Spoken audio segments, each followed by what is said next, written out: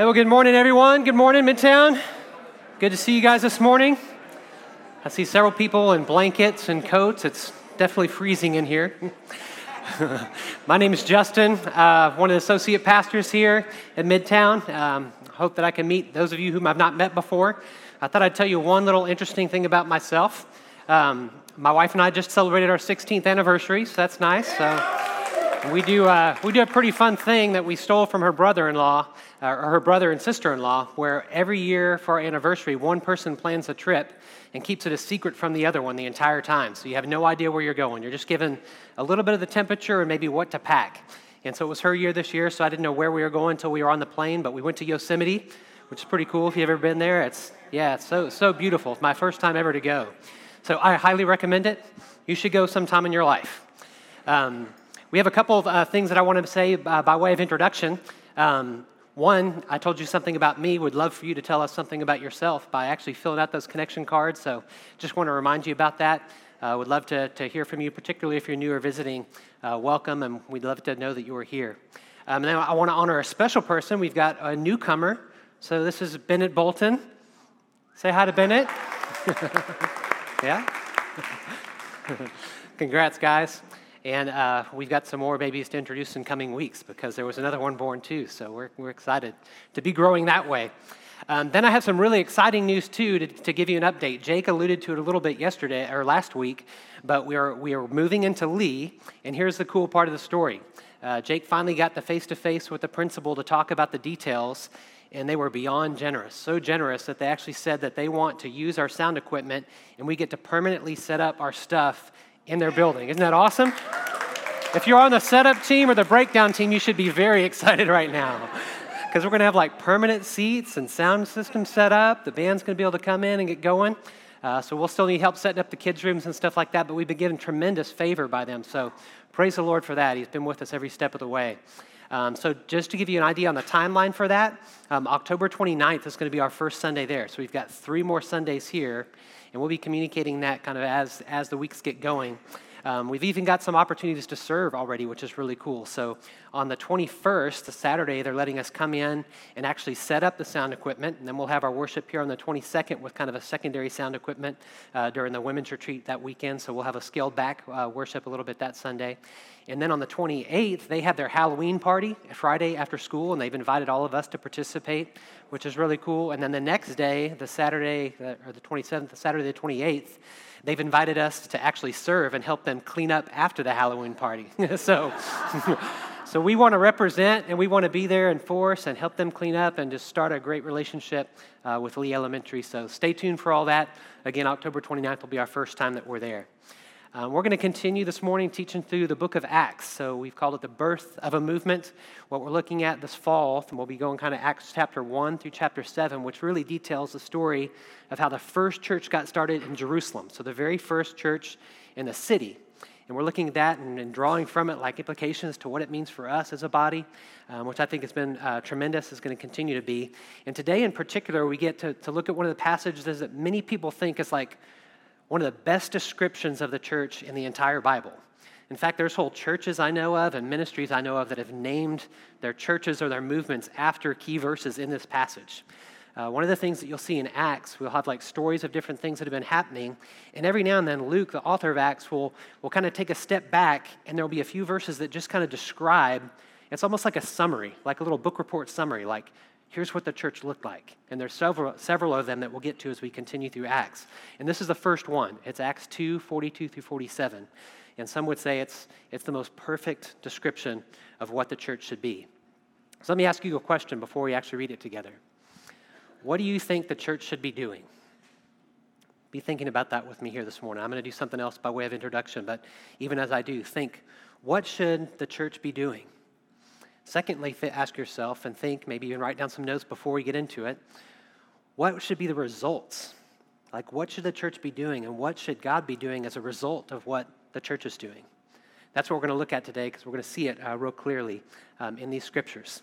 So think about those two questions for a minute, and then before I get into it, I did want to say one thing regarding the interpretation of Acts.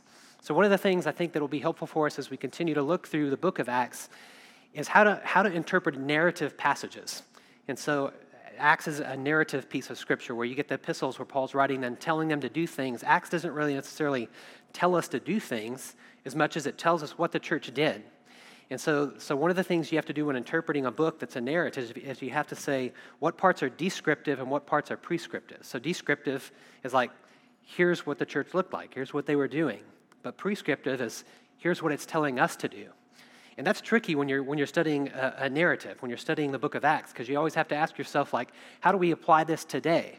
So if we were to take like the book of Acts and actually try to treat it prescriptively, like this is exactly what we should be doing, that means that we should be meeting every single day. That means that we should be praying every day at 3 p.m. That means that we should all sell our homes and give it to Midtown Church. That means we should actually have a bonfire of all of our idolatrous stuff and pile it in the middle of some field somewhere and burn it together.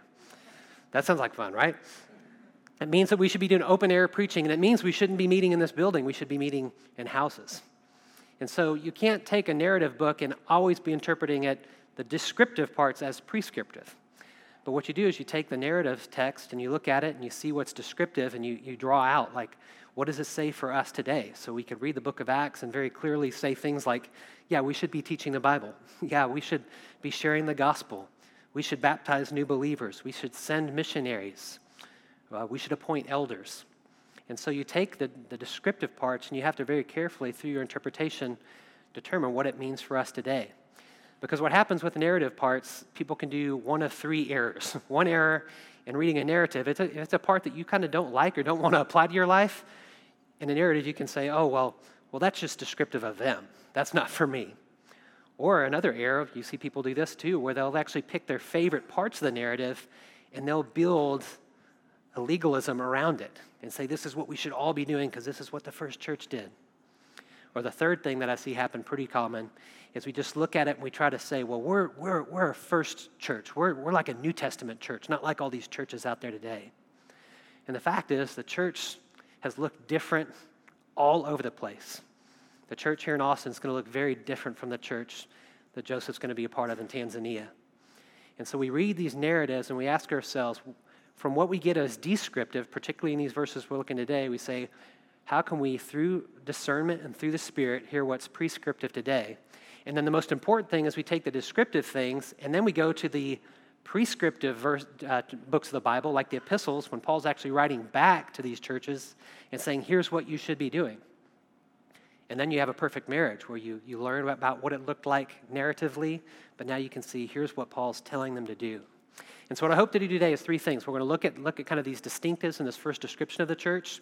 We're going to look at the descriptive parts, and then with each, I hope to show you like a parallel prescriptive verse in the New Testament after the church was formed, and these authors are writing back to the believers saying, this isn't just narrative, like you guys should be doing these things.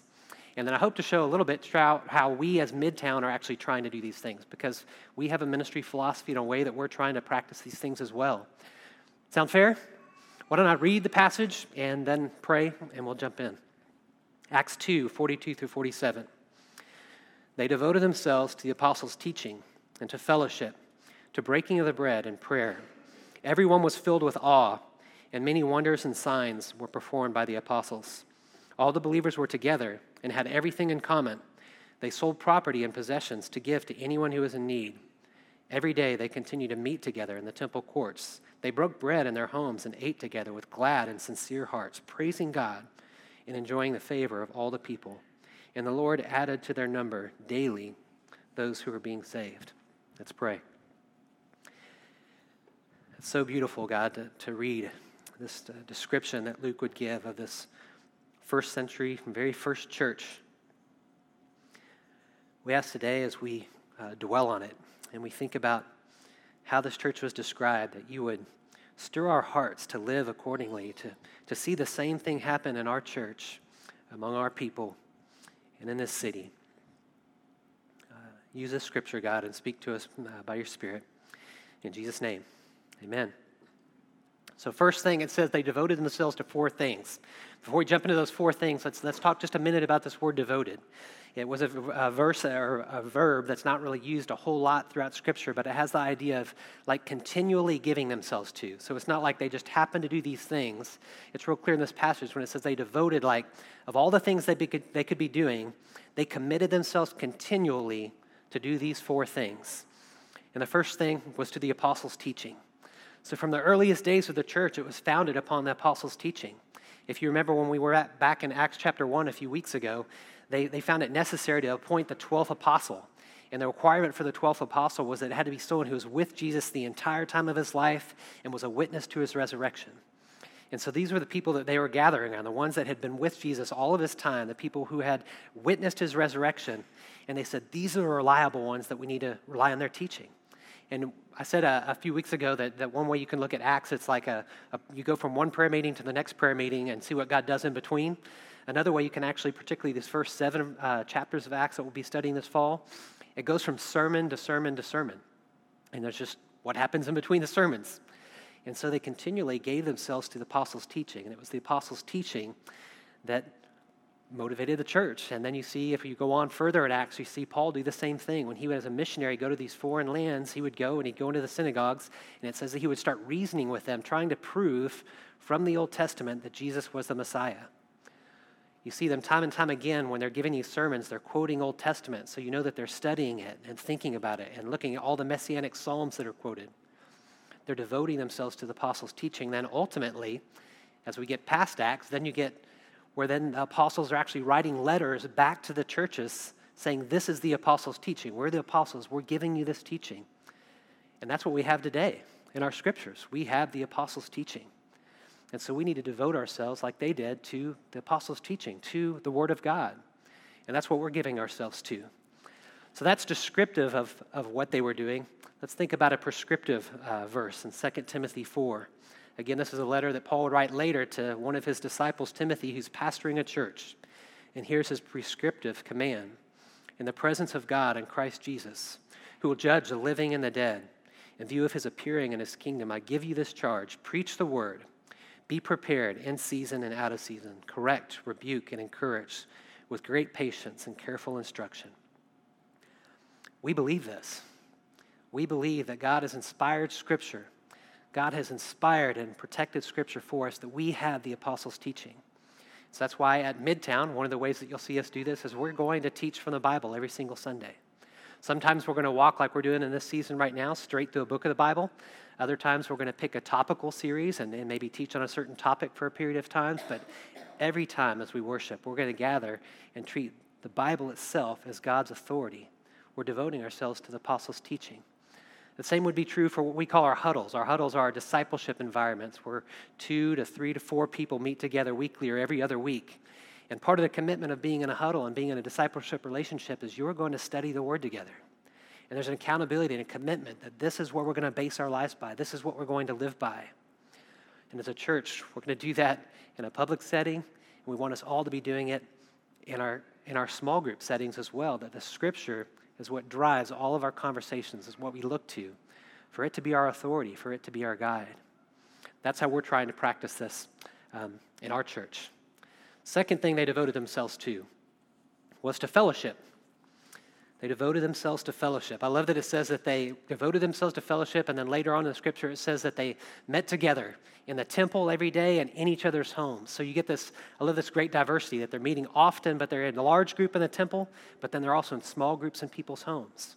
This is where you get some of the idea of us having a corporate worship, something like this, but also the deep commitment within our church to have small groups and to get people plugged into Midtown communities, because we need both to be to follow this example. I want to say a few things about this whole idea of committing to fellowship, because it's been my observation, not so much as like everyone here, but just generally speaking in the church in America, there's not this devotion. Remember this word devoted? Like I'm continually devoting myself to something. This is something I'm going to do. This is something the church said, we're devoted to this. We're going to meet together. And you see here, they met together daily. We might not get to do that, but I question sometimes our commitment to meet together. I think about all my years of college ministry at UT and the students that would come from very church backgrounds but will get to campus and just think that they don't need fellowship anymore. They can kind of walk with God by themselves. Or I think one of the blessings and sometimes can be a curse if not treated the right way is the technology that we have today. That we can listen to podcasts, and you guys can go download podcasts and listen to teachers that are far better than me, far better than Jake. And what can happen, definitely way better than Jake. You can go and listen to these podcasts, and it creates this false sense of like, oh, I've been to church. You can watch church on TV and say, oh, I've been to church. No, you haven't. Matt Chandler is not your pastor. The Village is not your church. Tim Keller is not your pastor. Redeemer Presbyterian is not your church. When you put yourself into community in a church, you're making a commitment to be part of that fellowship. And you can't just sit by and just listen to podcasts and read books and think that that is a fulfillment of the way that God wants us to act and live as a church, because we need community.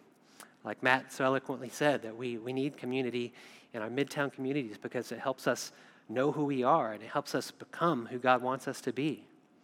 We need those communities. One of the things that I've noticed too is there's kind of two types of people, and I just want to give a little challenge to both types if you can receive this. One I would call maybe like the pew sitter. We don't have pews, so like black chair sitter. So you're like the black chair sitter. There's one temptation of people to think about church as just like, well, I just go sit in my pew or my chair, and I sit there for an hour and I participate in worship, and then I'm never connected with the rest of the body the rest of the week. And I would say by this at least description of the church, that doesn't fulfill what this early church was like. I don't think it's what God intended for us, just to sit in the back and sit there for an hour and then go our own way. So I would urge you guys that aren't plugged into a Midtown community, or you students who aren't plugged in a campus ministry, be it Midtown College or another campus ministry on campus, don't just be a pew sitter. Like, go get connected in communities, find discipleship and connect with people. But there's another type. There's also the type that maybe is deeply committed to communities, but they don't value the corporate worship. And so they think, well, I've got my community, I'm studying the Bible with my buddies, but they don't value like the gathering of corporate worship. And I'd say to those people, I guess they're probably not here. Maybe they're listening to the podcast, which also could be troubling. I would say to them, like that's not what God has for you either. Like, you're not meant just to survive in a small community. We're about to talk in a minute about how they broke bread and had communion. There's things that we do corporately in worship and communion and sharing together that are vital to your spiritual life and are vital to the life of the church and what God intended the church to be. So don't be a pew sitter. Don't be just a Sunday skipper, all right? We want everyone to be involved in both. For the sake of prescriptive verses, let's look at Hebrews 10. And let us consider how we may spur one another on toward love and good deeds, not giving up meeting together as some are in the habit of doing, but encouraging one another, and all the more as you see the day approaching. Do you see it there? Like, we need each other. We need people in our lives to be spurring us on toward love and good deeds. And we can't forsake meeting together in large groups and in small groups. Third thing they committed themselves to, they devoted themselves to breaking bread. It says that they broke bread in each other's homes with glad, sincere hearts, praising God. This whole idea of breaking bread didn't mean that they just had a meal together, though that's what it meant too. It meant that they were actually having communion together. Now, if you know much about the kind of the Jewish history, and of course this was kind of an early church, was full of Jewish people, they were normally would celebrate their feast and their different religious celebrations. Many of them accompanied food. In fact, the Passover, which is where we kind of get communion when Jesus issued the new covenant, was a celebration of how God had freed them from Egypt and that he passed over them. They were literally remembering that they had been saved by the blood of the lamb on a door. That was a Passover meal, and it was an entire meal that was meant to progress them through that story and remembering what God had done for them. And so when Jesus starts off initiating a new covenant, when he gathers his disciples and he says to them, hey, this is a new covenant of my blood. Take and eat. Take and drink. Like, he's initiating a new covenant. And so what they would do in this early church days was they would gather, and in their worship gatherings and in their homes, they would have a meal together, but part of the meal was to have communion, to celebrate the Lord's Supper together.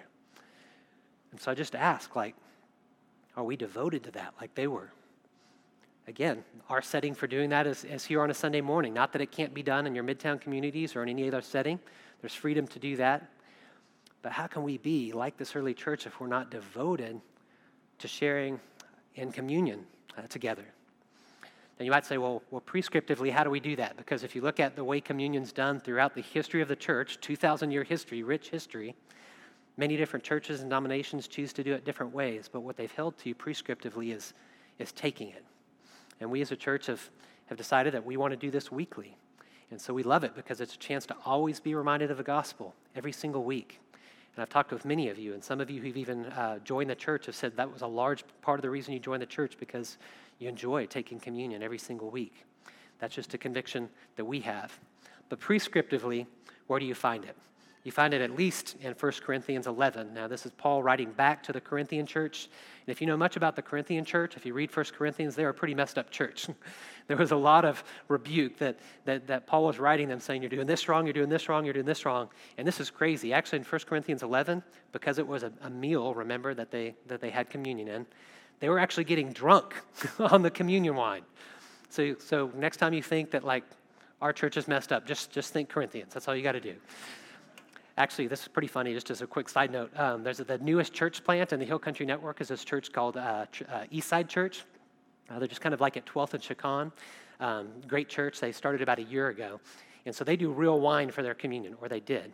They were doing real wine for their communion, and then a few weeks they found out that some people were sneaking to the back and like just chugging and drinking the rest of it. So they switched to grape juice. So it's not funny, but I did think it was funny that, like, who thought that, like, 1 Corinthians 11, like, still happens? Like, it happened at our newest church. So there's application. But here's the prescriptive part, 1 Corinthians 11. This is Paul saying, "For I received from the Lord what I passed on to you. The Lord Jesus, on the night he was betrayed, took the bread. And when he given thanks, he broke it and said, 'This is my body, which is broken for you. Do this in remembrance of me.' In the same way, after supper, he took the cup, saying, 'This is the cup, is the new covenant of my blood. Do this whenever you drink in remembrance of me.'" And here's the prescriptive part. Paul reminds them, "For whenever you eat this bread and drink this cup, you proclaim the Lord's death until he comes." That's what they were devoted to. It's what we should be devoted to. The fourth thing on the list is they devoted themselves to prayer. And I'd say also praise, because you see it as they devoted themselves to prayer, but at the end it says they met together in each other's homes, praising God. Quite simply, this was just the rhythm of the church. Like, they would gather together and they would pray and they would share prayer requests. And sometimes it was a great time to rejoice and praise God for what he's done. And other times it was sharing each other's burdens and praying for each other. This was the normal rhythm of the church. So I just ask you for a moment, like, how would you describe, what verb would you put before your prayer life? Is it, I'm devoting myself to prayer. I'm continually committed to it. What would you say would be the gauge, like, of our church, like as a church? How are we? Are we devoting ourselves to prayer? This is what the early church did. There's at least a couple reasons why this is so important. Just real simply, like, that's how you grow in your relationship with God. Your intimacy with God is conversation. It's like any other relationship you have. It's conversation is what brings you closer. And it's not just asking God for stuff. It's thanking God for what he's done. It's praising him for who he is. It's confessing your sins. It's asking God to help you. It's interceding on behalf of others. It's praying for the nations. All of these things are vital to your own intimacy with God. But not just your intimacy, because as we discover, as we continue to read Acts, the prayer that they're talking about here mostly was group prayer. And group prayer is vital to our intimacy with each other. To get together in your Midtown communities or with your friends or your roommates or your spouse and have a conversation about what your prayer needs are and to pray for each other, that increases our intimacy with one another. It's vital to the life of a church, let alone the fact that prayer is important because that's God's sovereign way of working in the world. It's amazing that we can sit here and we could pray for Tanzania and stuff can happen because we've prayed. That's God's sovereign way of working in the world, and the joy is that we get to be a part of it. And they recognize that to such a degree that they devoted themselves to it. Among all these four things, we are not going to stop praying. They committed themselves to it. That's descriptive, but what about prescriptive? Take 1 Timothy 2. You could take probably dozens of verses here, but 1 Timothy 2. Paul's writing, again, Timothy, his disciple. He was the pastor of the largest church at that time, the church in Ephesus. And here's his first command in this book to Timothy. I urge then, first of all, that petitions, prayers, intercession, thanksgiving be made for all people, for kings and all those in authority, that we may live peaceful and quiet lives in all godliness and holiness. This is good and pleases God, our Savior, who wants all people to be saved and come to a knowledge of the truth. You get an idea of what they were praying for those people based on what God's heart is for all people. They were praying that people would be saved, that the kings and rulers and authorities and prayers and petitions and thanksgiving would be made for everyone. This is a command. It's a prescriptive thing that we're supposed to be doing, that we're supposed to give ourselves to prayer. And so at Midtown, we've tried to do that in a couple ways. We have prayer every Sunday morning at 9:45, and we would love for more of you guys to join us. It's just a short 45-minute time to pray and ask God to be here and be with us as a church, for him to move among us. I believe that there's things that are happening here this morning as God's Spirit is speaking to you that wouldn't have happened had we not prayed beforehand. Join us for prayer. And our Midtown communities, one of the things that we say every Midtown community is supposed to do is have a time of sharing and prayer. So when you join those groups and you catch up with each other and you share prayer requests and you share each other's burdens, it's a chance for you to minister by praying for each other. Same is true for these connection cards. We point it out every single week. Man, you guys fill out these prayer requests. It helps us know what's going on with you. And every Thursday morning at 5:45, the elders have these cards in front of them and they're praying. And the staff pray for them too. And often on Sunday mornings, we pray for them upstairs. We started doing this last year, First Tuesday prayer, where once a month we say, hey, let's devote ourselves to prayer at least once a month together. That First Tuesday is coming up, and we're going to have prayer at 6 a.m., so you can join us at Midtown offices at 6 a.m. We're doing something a little bit different, so this is a little bit of an announcement. We're not going to do 6 p.m. prayer this first Tuesday, because this first Tuesday is a citywide event called National Neighborhood Night Out. And so it's a big citywide thing where lots of different neighborhoods are having get-togethers, and we want you guys to live as missionaries in your neighborhoods. But what we are going to do, and you'll get an email about this tomorrow, we're going to have several of our neighborhoods where people live that are participating in Neighborhood Night Out are going to have a short prayer meeting prior to their Neighborhood Night Out. So you could go join them in their neighborhoods, pray together for a bit, and head out to one of these neighborhood gatherings together. Wonderful place to meet neighbors. And then again, on the prayer note, just to let you know, this February, just like we did last year, that Saturate fast, this February we're going to do another fast together. Not sure exactly the length of time, but we're going to devote ourselves to prayer by all praying the same prayers for a several-week period of time. I'm excited about that. Let's look at one more thing. This wasn't something that said they were devoted to. They were devoted to apostles' teaching, the breaking fellowship, breaking the bread, and prayer. But one other thing that we see here was they were devoted, or a descriptive of them would say that they were sacrificial in their giving. It's crazy. It says that all the believers were together and had everything in common. They sold their property and possessions to anyone who had need. We're glad that that's not prescriptive, right? Everyone go sell your house. No, but there was this generosity that was coming from them that was part of the witness to the world around them, the way that they cared for each person. Just as a side note, this wasn't like socialism. It doesn't mean like we're all supposed to be socialist as believers. This is a descriptive way of they were giving in their time. In fact, it's not forced, because that would be socialism where it's forced. It's not forced upon them. In fact, the whole kind of motif, if you look at all the giving passages throughout the New Testament, they all talk about giving freely, giving out of your own heart, giving out of your own desires. It also wasn't necessarily to make everybody equal, that everyone had to have the same type of needs. If you read the rest of the New Testament on the passage on giving, they talk about there being rich people and challenges for rich people to give. They talk about there being poor people. There was rich, there was poor. Everyone was called to give, as was put on their own heart. But God was stirring in such a way during this first early church that the giving was completely sacrificial. I mean, people were giving away everything because God had so stirred in their hearts. That's the type of giving we want to have here at Midtown as well. As for prescriptive, let's look at 1 Corinthians 16. Paul again is writing the Corinthian church, that struggling church, and he's talking to them now about giving. And he says, now about the collection for the Lord's people. Do what we told the Galatian churches to do. On the first day of every week, each one of you should set aside a sum of money in keeping with your income, saving it up, so that when I come, no collections will have been made.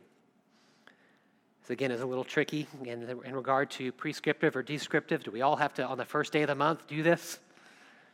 I don't think so. But I think it's very clear that we're supposed to give in a regimented way, to prayerfully ask God, like, God, what would you have me give to the church? God, what would you have me give to some other cause that I care about? God, what would you have me give to one of our missionaries? And pray about it and decide, and then set that aside. We have a real easy way to do it, and that you can just do online giving and just get it kind of taken out of your account. Some people like to do that. Other people feel like it's not as sacrificial, or they like the actual handing of money or writing of a check. You could do that as too. Just find your own conviction. But the principle or the prescriptive part is really simple, that we should be sacrificially giving, I believe, in a regimented way. You should know, too, that Midtown tries to practice this, too, that we try to give. Like, not all the funds that come into Midtown go to support our staff or our ministries. Some of the funds that come in, we are pushing out because we're wanting to give out, too. So we've got Joseph. We've got 3 other missionaries that we support.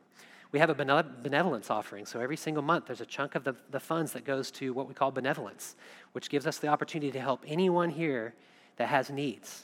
Maybe you didn't know that. If you've got some financial situation or something difficult happening in your life, you can approach us and say, hey, church body, I need some help. I can't share the details, but we had the opportunity to do that even this week and help someone pay rent. And so this is something that we practice as a church as well, trying to model the descriptive model that we see here in Acts. I'm going to quickly move to the last part here and ask the second question. That was, what was the church like? The last question, which I love this so much in this passage, is what happened as a result?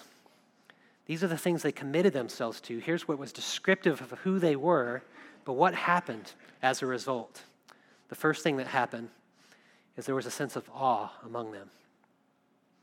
It says that everyone was filled with awe. I believe there was a sense of the power and presence of God among them. There was such a tangible sense that God was among them that people were in awe, whether they believed or not. And in this case, it was through the signs and wonders performed by the apostles. We believe that the apostles, and you'll see this as we continue to read through Acts, God used them to perform many signs and miracles. And in 2 Corinthians, when Paul's kind of defending his apostleship, he says actually what makes someone an apostle is the proclamation of the gospel and that they have performed signs and miracles. And so God gave the authority to the apostles to do this work. And we still believe not in the role of apostle, but we believe in the gift of apostle. We believe in the gift of healing. That's why when we have prayer at the end of our service here today, we're going to have people in the back that are ready to pray for you. And we want to see God heal people and do the same sort of signs among them. But they were filled with awe. Can you think of your own testimony? Maybe a time when you were just starting to seek the Lord and you jumped into a church or in some setting where all of a sudden you just felt like, oh my gosh, God is here. Like this is different. Something's happening inside me. That's the awe that all of them were experiencing. Second result was that they had favor. They had a good reputation with outsiders. It says that they grew in favor with all people. People looked upon them favorably. Think maybe back to your testimony. Maybe you're like me and you can actually point to someone who started witnessing to you. And a large part of your reason for believing was actually watching their life and seeing it. Mine case was a family and watching this family that was very different from mine. And God's favor was on them. And I looked upon them with favor and said, there's something different that's happening among these people. And they had a good reputation. Now you might argue that that's not the case in our day. The church certainly has a bad reputation among many. Some of that, I honestly believe, is just more portrayed by media, and people are generalizing their discontent or their hurt by the church. But in many cases, it's very real. And that's why we value so much the whole idea of embracing people groups, for you to look at the people around them and recognize that you are the person who's going to reveal God to them. And so you're the one that gets to reshape what they think about the church by the way that you love them and care for them, no matter what they believe, no matter if they want to follow Jesus with you or not. That's why we're doing neighborhood night out. Like, let's go meet neighbors and let's love people. Let's earn favor with Lee Elementary when we move in by serving together, by loving the neighbors and everyone around there well. Like, these are opportunities where we too can grow in favor. And last, and perhaps most encouraging, was increase. The Lord added daily the number that were being saved. Oh man, wouldn't you love to say that for Midtown Church? It's certainly true of the church in Austin. I'm sure that daily people are being added to the large capital C church in Austin. I love that we had a year-end report just a few weeks ago. We kind of do our calendar year from September to the end of August, and we were able to report that at the end of August this last year, we had 18 new people become partners at our church. So we've increased in number. We had 8 people put their faith in Christ, including 3 of our kids, our children in our households. So we are increasing in number, but man, what about the day when God would add daily those that are being saved? We long for that. We want that. We want to see it in our day as well. Do you understand now the difference between descriptive and prescriptive? We've got a wonderful description of this very first body of Christ, the things that they devoted themselves to, and what God did as a result. One of the things I love about this passage is I love to pray this passage. Like I would take all those 8 things that I just mentioned and pray they would be true of our church, that we would grow in our teaching and our fellowship, our breaking of bread, our prayer, that we'd be sacrificial in our giving, that there would be awe among us, that we grow in our favor with other people, and that God would add daily to our number. Would y'all join me in praying that this week? Meditating further on this passage and saying, God, make this true of our church. I like that we get to study a passage here where they actually had communion, because now we can celebrate it together as well. And though we do it differently than they did in this first church, we still have the opportunity to partake. And as we do, I want us to remember and think about the body of Christ. Think about 2,000 years of history of God adding to our number those who are being saved.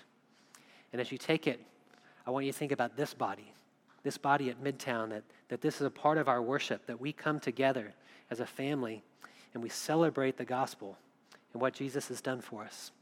At Midtown, we practice open communion, so everyone is able to come if you put your faith in Christ. If you're not sure that you really have put your faith in Christ, we would ask that you would wait until you're sure that you have. And that might even be a great first step, to take communion as your first step of faith. We're going to have worship. As the worship goes on, at any time you can come forward or back to take communion. Think upon the Lord, and let's worship together. And let's think about God, and let's come to him in awe of who he is. We have Matt Cooper and Shelby, I think, are here. Alyssa's filling in for Shelby. And Matt Cooper, they're back at the back. They would love to pray for you and pray for a miracle in your life, so feel free to approach them for prayer as well. Let me pray. What a great description of this church. God, we ask that you would show us how to be the same in our day. We know it's different 2,000 years later, yet we know we're still called to some of these same things. Just show us as a church, and then show us individually how we can be devoted to these things as well. And would you, God, by your mercy, just by your grace, would you fill us with awe? Would you give us favor with outsiders? And would you add to our number daily as we devote ourselves to these things? In Jesus' name, amen.